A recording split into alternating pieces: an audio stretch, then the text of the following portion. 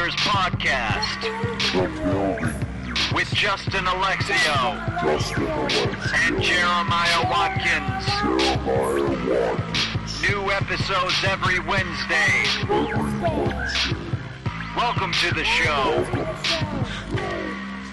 Hey guys, it's the Building Years, and it's your pal Jeremiah Watkins. And it's your leader, Justin Alexio. Why are you the leader? I'm always the leader. Okay. And our sidekick this week is Bill Cott, everybody. Hey, everybody. welcome to the program, Bill. And good I'm to be sorry here. that Justin's already calling you a sidekick. Well, you know what? All that matters is I'm almost titular because my name starts off the name of the podcast. If you just stop at Bill, forget about ding years. We've lived the ding years. We've lived the ding years. It's over. So thanks for coming out here. You drove all the way from Pasadena. Yes, I did. That's the farthest thing anyone's ever driven. Because most people, right? Most Probably. people live in Hollywood. Why? Yeah. Why do you still reside out there? You just like it? Well, I love Pasadena. Originally, I just called it Pasadena because I feel like I'm a Pasadenean. I originally moved there because my wife was going to be attending classes at Fuller Seminary. Okay. And she's no longer studying to be a minister. She and Jesus are seeing other people right now. So now we're just doing improv in Pasadena. We had already started up one of the offshoots of Improv Trick, which is my improv school, Right. in Pasadena. And we said, well, we've already got this huge community here, so until I absolutely have to be in Hollywood on a daily basis, Right. I'll be in Pasadena, and probably even then I'll probably be in Pasadena. Isn't it very family oriented and all that? It is. It's a lot more family oriented, and kind of what I do with Improv Trick is a little more family oriented. I've done a lot of work with Disney, so obviously that's where the bulk of the people who would want to come out and see me anyway are. Right. They're Because you were knee high. So I have little brothers and sisters, and when I first met you, they were about 5 or 6, and they knew who you were. Oh, They were cool. like they loved Wizards of Waverly Place. You play a principal, right? yeah, So you would used to play a principal. It's gone now. yeah. Well, it's over. It's over. Is that different from like doing regular TV gigs and stuff? Do you Oh like- yeah, it's a lot different. For the biggest reason is, it's a little bigger. Yeah, it's I a hear little bigger that than the life. style is. Well, I hear that they actually teach different workshops specifically for Mm-hmm. that style of acting because it is much more. Yeah, it's bigger and more theatrical, And at the same time, it still has to be honest and ring true Yeah. to kids. Yeah. Because kids know. They'll sniff they you cut out. straight through the BS. Yeah. Is this guy acting right now? What's This going guy's on? not really a principal. Totally. Was that that was like a several year stint that you played the principal on that show, right? Yeah, 4 years. We did over 100 episodes. I wasn't in 100 episodes, but I got a little plaque that has my name on it that says 100 episodes. So That's at great. least I can be proud enough to be on a show. Yeah, that had 100 episodes. So. Heck yeah. Was that one of the longer recurring? Yeah. Longest running thing. Hold on a second. There's a phone call here. It's okay. Let's put them on live. I've- Just kidding. I've actually Most been- importantly, I need to turn that off. Yeah, It's okay. Jeremiah, I've been guilty multiple Oh my times. God, it's my manager. all right. Take it. We can I'm pause. We can pause. Yeah, we'll Can we- pause. okay. And this just in, Bill just got an audition. Yeah. So that's how busy Bill is, which is Yeah. pretty awesome that he had to take a call. That's actually kind of cool. Like that Yeah. we have a guest that like has a Legitimacy. good enough career that we've had some stinkers on this show. No, just kidding. But like it's cool that like that's like the best reason possible for I got to take this. Yeah. Totally. Hold on a second. My dry cleaners. I'm sorry. I gotta Sorry, take one a more, second. one more, No. guys. My dry clean's ready. Bill, you've also I remember I saw something you posted on Facebook a while. You auditioned for The Office, correct? Long time ago. Yeah. Wait, yeah. And I got there, and they originally had me reading for the part of Dwight, and I read for that, and then they brought me back in again, but then time had me read for the part of, I'm sorry, I'm not remembering the name of the character, the bigger guy on the show. Kevin. Is it Kevin? Yeah, that's right. So then they had me come back and read for Kevin because I think, they kind of wanted that, but I think they wanted somebody with a slower energy, you know? Right. Yeah. And he did a great job with that role, so I'm glad he got it. But that was fun. That was, I had just come back in town from shooting the movie The Ringer, Right. which shot in Austin, Texas. And I was kind of like out of the loop because I hadn't seen any of my friends from improv, hadn't seen any of the friends that I see on auditions. And then I get right back in town, and boom, here's this audition. And I had seen the British office like 2 years before that, before it was even launched at the Aspen Comedy Festival. Because they had like a special screener of it, and I was like, "Oh, what's that? That looks fun." And then I realized they were making an American version of it. Oh, please get me on it. And then, it became an amazing thing. Yeah, and so The Ringer. Jeremiah said he really. I actually really like that movie, and it's funny. We were checking out your IMDb right before you came over, and I recognized you immediately as soon as we pulled up your IMDb. I was like, oh, we're interviewing this guy today? I like this guy a lot. I started looking down your credits and like some of the screenshots and stuff from some of your different projects, and I instantly recognized you from Dude, Where's My Car and The Ringer. And I told Justin this before he got over here. You did a really good job acting because I thought you were actually special in that movie. Thank you very much. So- That's one of the biggest compliments I think that I get definitely from people. And the only time it was a problem for me was when Variety listed me as one of the Special Olympians, and I was like, "Wow, I punked Variety." Yeah. But at the same time, Yeah. then they're not necessarily looking for me to be the fire chief and whatever. They're like, "Well, the next time we need a Special Olympian, we can go look for this Mr. Shot guy." Yeah, exactly. So, and I love doing that. And it was actually a character that I had been doing in improv since I started. Wow. Actually, even before I started doing improv, I would do the character like on the tour bus when I was in college in choir. I was one of those guys. And so I started doing it there and in the lunchroom and things like that. So I started doing it, like I would throw it into sets at Second City and Comedy Sports and IO all the time. And then when they started auditioning for that movie, they were like, all right, somebody heard that you do like a really good like special person. Can we bring you in for this? And I was like, yeah. And I went in character, which is what they asked me to do. Yeah. And Barry Blaustein, who was the director, who was also a writer on one of the early Saturday Night Lives, he was like, "Well, you're in my movie. I don't know where, but you're in my movie. I love this character." That's so great. then I wound up being Thomas, and that was just a whole fun ride. Oh, sure. Was that like just a great shoot and everything to be a part of? It was. 4 months in Austin, Texas, which Really? is the best party town in the world. Yeah. And me and Jed Reese and Jeff Aaron, and Jeff Aaron played the guy who says, when the fuck did we get ice cream? Yeah. And before that, he was in Super Troopers, the guy who like eats all the shrooms and the pot and everything. Yeah. Out. So everywhere you walk in Austin, which is a huge college town, people are like, dude, I'm getting you high. And I'm like, no thanks, get him high. But everybody wanted to buy you drinks, and so it's a really fun party atmosphere in Austin. Really great bands, and then we had our fun community of like Special Olympians, and getting like 30 hugs a day is really good for your soul, and that's what Totally. That's great. They're huggers. Yeah. So how long have you been doing improv? When would you say you started? Doing improv before I was doing improv. Actually, the first time I recall doing improv was as an exercise for a production of Little Shop of Horrors that I was doing with Judy Rethwish, who was John Goodman's high school acting teacher. Oh, wow. And she sent him to Southwest Missouri State. And so she was directing this community theater production, and she said, we really want to use improv in this process for everybody to develop their characters. So everyone would get in a circle, and they'd ask you questions, and you'd have to answer in character. And it'd be about stuff that's absolutely not in the text at all. So that was my first time to actually improvise. Years later, in college, I did a production of Scapino, which is a commedia dell'arte. And so I played a character who had a lot of range to improvise all I wanted.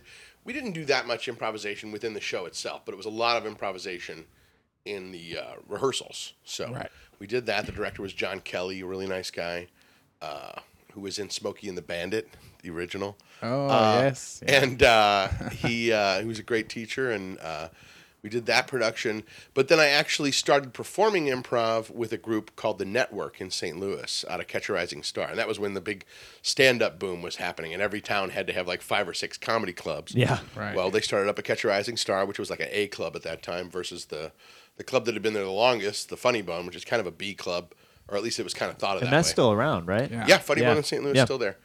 Catch a Rising Star not. There's been like Right. 7 clubs that tried to open in Union Station, and they've failed miserably. Yeah. Not due to lack of talent. There's always great people trying to open up a club there. It just doesn't work. It's not. Now St. Louis is having like a downtown revival where people go downtown to do things, but at that time it wasn't. Yeah. So anyway, I had some friends who had studied in Chicago at Second City and came back to St. Louis and said, "Hey, we want to start our own thing." I was like, "Great, I could do this." I had no training, so the first time I did it, I hated it because I fell flat on my face. And I said, "No, I'm not coming back." And they said, "Promise I shall come back. We think you can do this. We think you'd be really good at it." Came back the second time, I had a blast. And then after a year of doing that, I decided, okay, I'll move to Chicago. And I started studying at Second City. Wow. That's when I started really doing improv. I was doing make-em-ups with the network. We were doing sketch plus make-em-ups. Oh man, people that call improv make 'em ups. I was like, I don't know. How long were you in Chicago then? I was in Chicago for about 5 years. I arrived there, I think, a month or so before the auditions for Second City Training Center Conservatory. And I got a job at a bank because I was working at a bank in St. Louis. I was like, you got to have a job. Yep. And as soon as I got hired in the touring company, which was like 2 years later, boom, I ditched the job, which was the stupidest thing I could have ever done. Because when you tour for Second City, you do 2 shows a month. Oh. Usually, maybe you'll have a busy month, but the average month, 2 shows a month, each pays 75 big ones. That's dollars. Wow. And then you're on your own. So I didn't know that. A lot of my friends had like, oh, well, I have this job where I tutor and I can take off these days, and I'm a bartender, so I bartend. Yeah. Not me. I was a bank You're like, teller. I made it. I was like, great. And so I kissed that job goodbye. And then once I realized it was too late, I tried to get back into the bank. Like, no, sorry. We already hired somebody for that position. The door's all closed. right. So I became a host at Second City where I would like seat people, seat them along the rail, seat them on the side, and, lug giant buckets full of ice. And at one point I was so down on it that there was a place next door called That Steak Joint. And a lot of people would bring like their doggy bags from the steak joint over to Second City, and they'd get so drunk they'd leave the doggy bag on the ground. Well, several nights there'd be like a leftover steak. I'm like, you don't get it. This is steak. I've been eating donuts for 5 days straight. Yeah. So, So you ate it? oh yeah, that was my life. It was between that or pretzels and nachos in the kitchen at Second City, and they started to keep an eye on that after a while. So, yeah, that's what. I loved touring at Second City. When I was on the van and we were doing our shows and performing, that was great. I had one of the best touring companies ever. Yeah. It was me, Tina Fey, Amy Poehler, Rachel Dratch, Kevin Dorff, Ali Faranakian, and then some other people that were in and out of there. Rachel Hamilton, who was on like the first couple seasons of 30 Rock. She's a brilliant improv teacher. Pat McCartney, who works a lot with Adam McKay. Just like an amazing This group is of people. stellar. That's- Yeah. Francis Callier too. Yeah. Yeah. So Wow. yeah. Now, I saw that you did some stuff on the Dana Carvey show, Yes. right?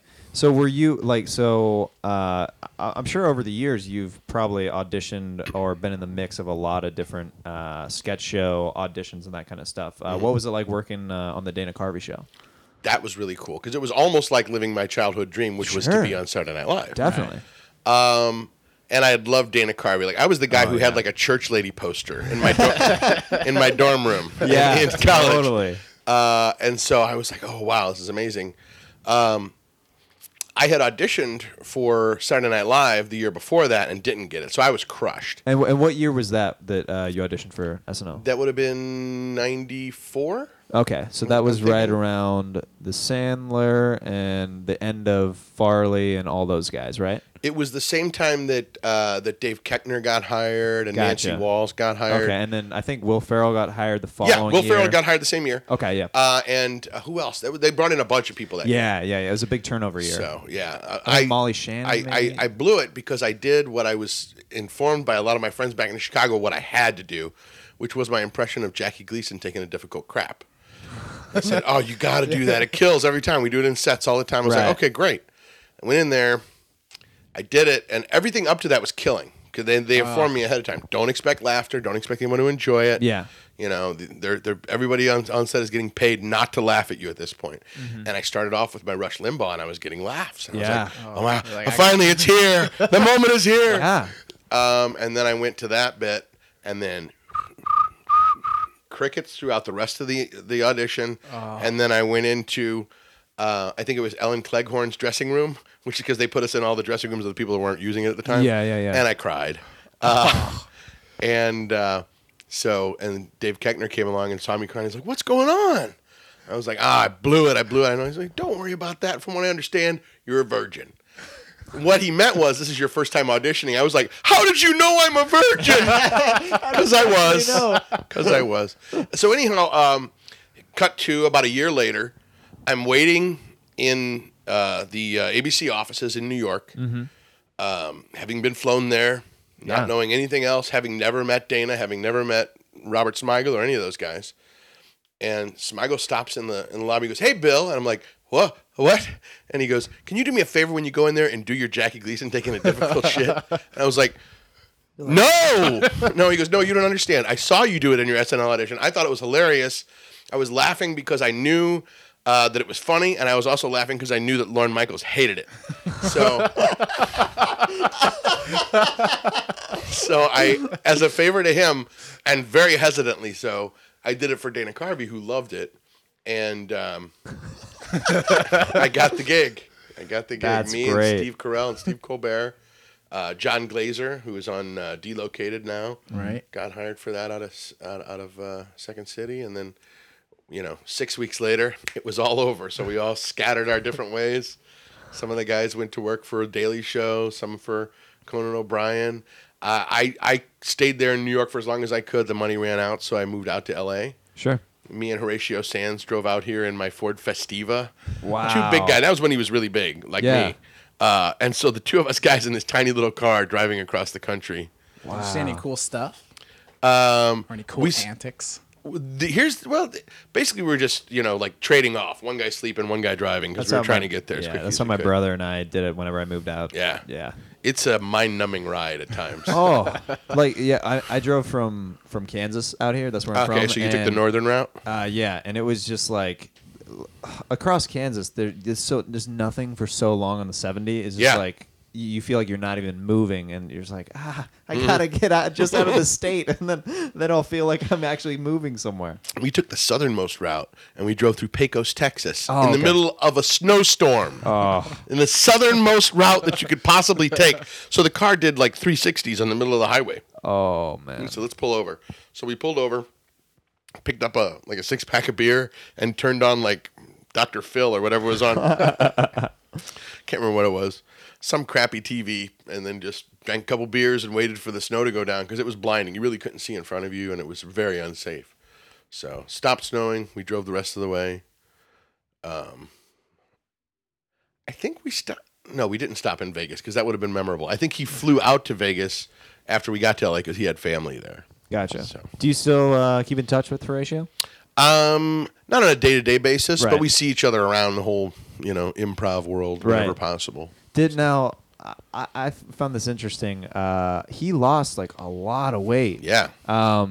Do you think that affected his career? Like going from like a bigger guy to like a little I think bit it thinner? extended his life, and that's what No. I'm hoping to do soon too. Yeah. I don't think it affects people's career. So often you hear people say things like Yeah. that. Like actually, Robert Smigel joked with me during the Dana Carvey show. Somebody mentioned, "Wow, you've lost a lot of weight," because I started, I didn't have any of the worries that I had when I was, living in Chicago eating donuts for, oh, here's spare change. What can I buy the most of with 25 cents? 3 donuts. Okay. Totally. Yeah.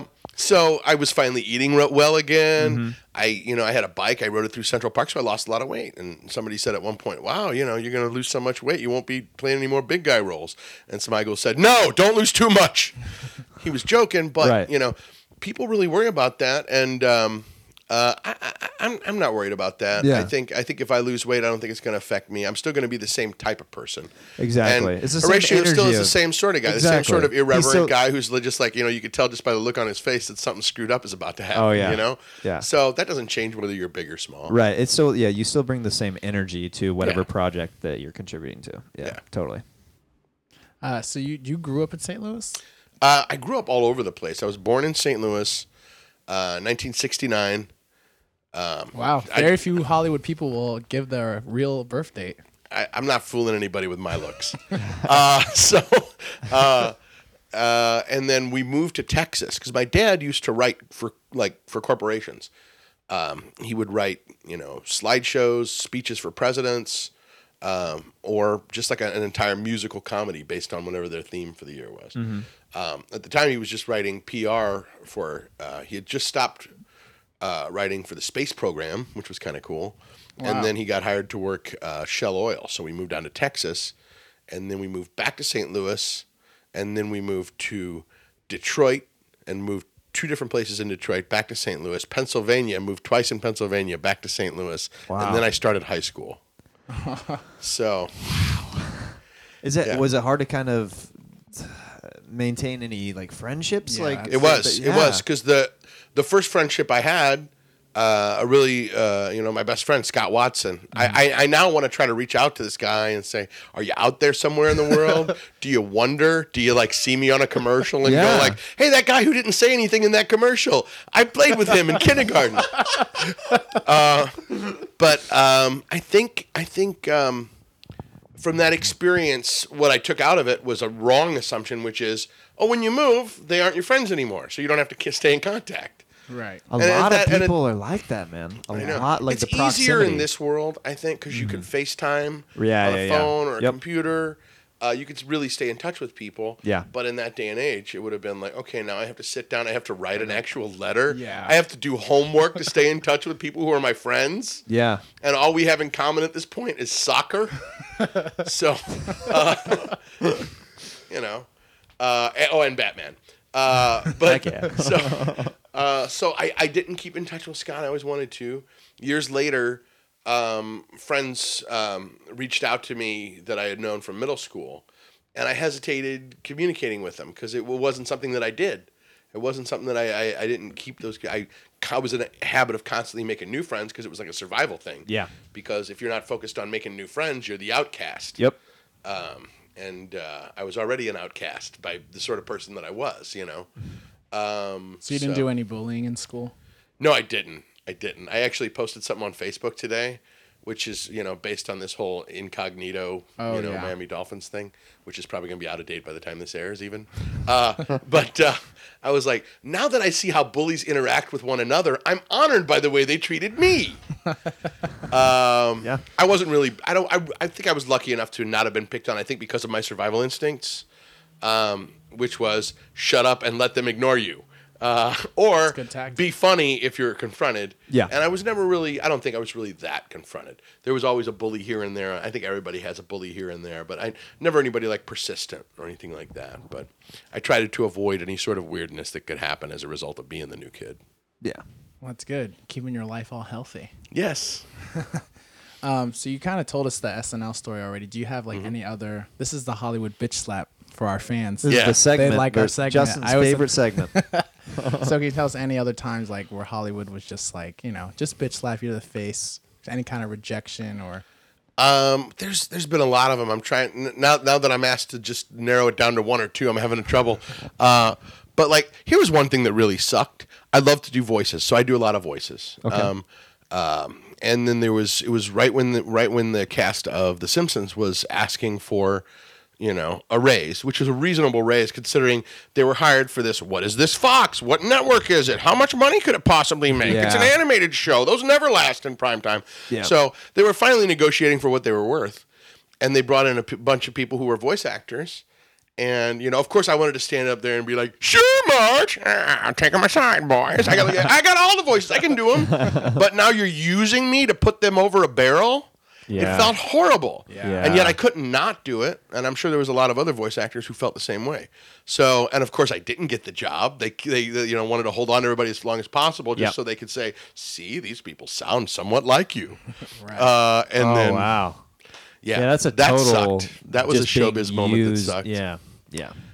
There's another moment. This is, I don't even know if I should talk about it, but I'll debut it here. Okay.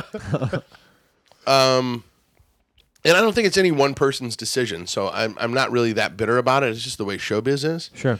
But about 3 years ago, I was approached to audition for I Love Lucy Live, Okay. a live stage musical version of I Love Lucy, and you know, unless you couldn't guess it, they wanted me to read for Fred Mertz, and I was like, oh, great! I love Fred Mertz. I love William Frawley, and so they said, you know, can you audition for it? We'll pay you, you know, equity minimum, whatever.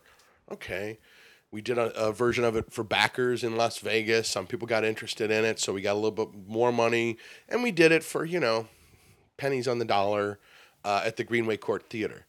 And then they asked, would you like to extend? Can we extend this? Yeah. And everybody was like, yeah, because if this goes, and why wouldn't it? Everybody's loving it. We're getting standing ovations every night. Everybody loves Lucy, literally. Yeah. There's more I Love Lucy fans out there than Star Trek and Star Wars fans combined.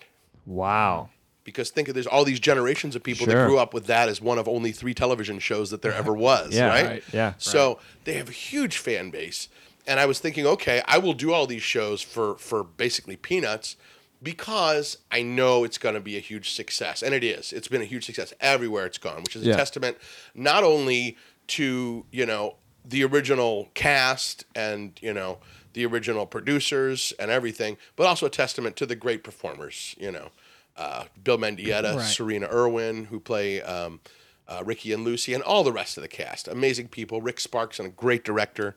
And all the great producers. They did great work. They had all the best intentions.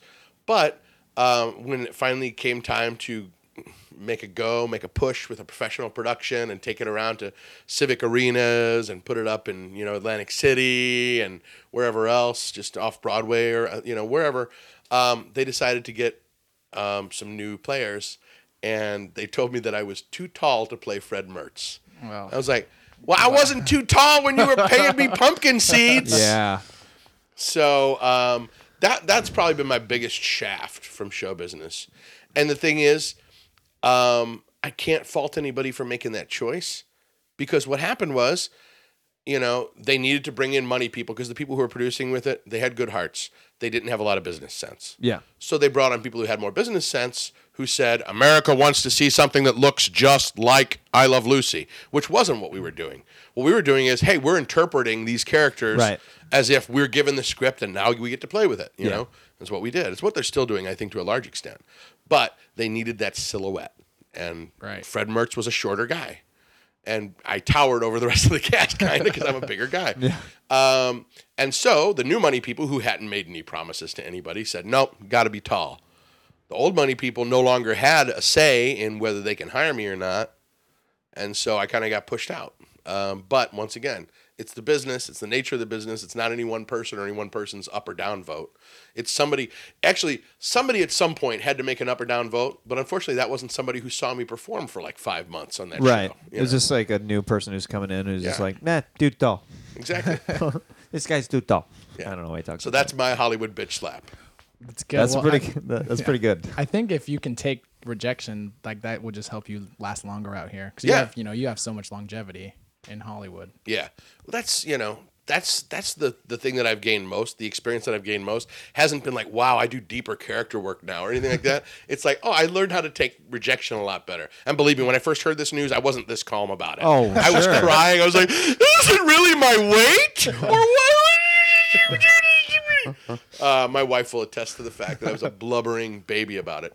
But, you know, you learn to take the rejection for what it is. And I think that's the real experience I've gained in all my time out here. Yeah, well, I mean, all you have to do is go to Bill's IMDb page, and you can see how extensive the credits are and how many projects you've been a part of, and that that's a testament right there.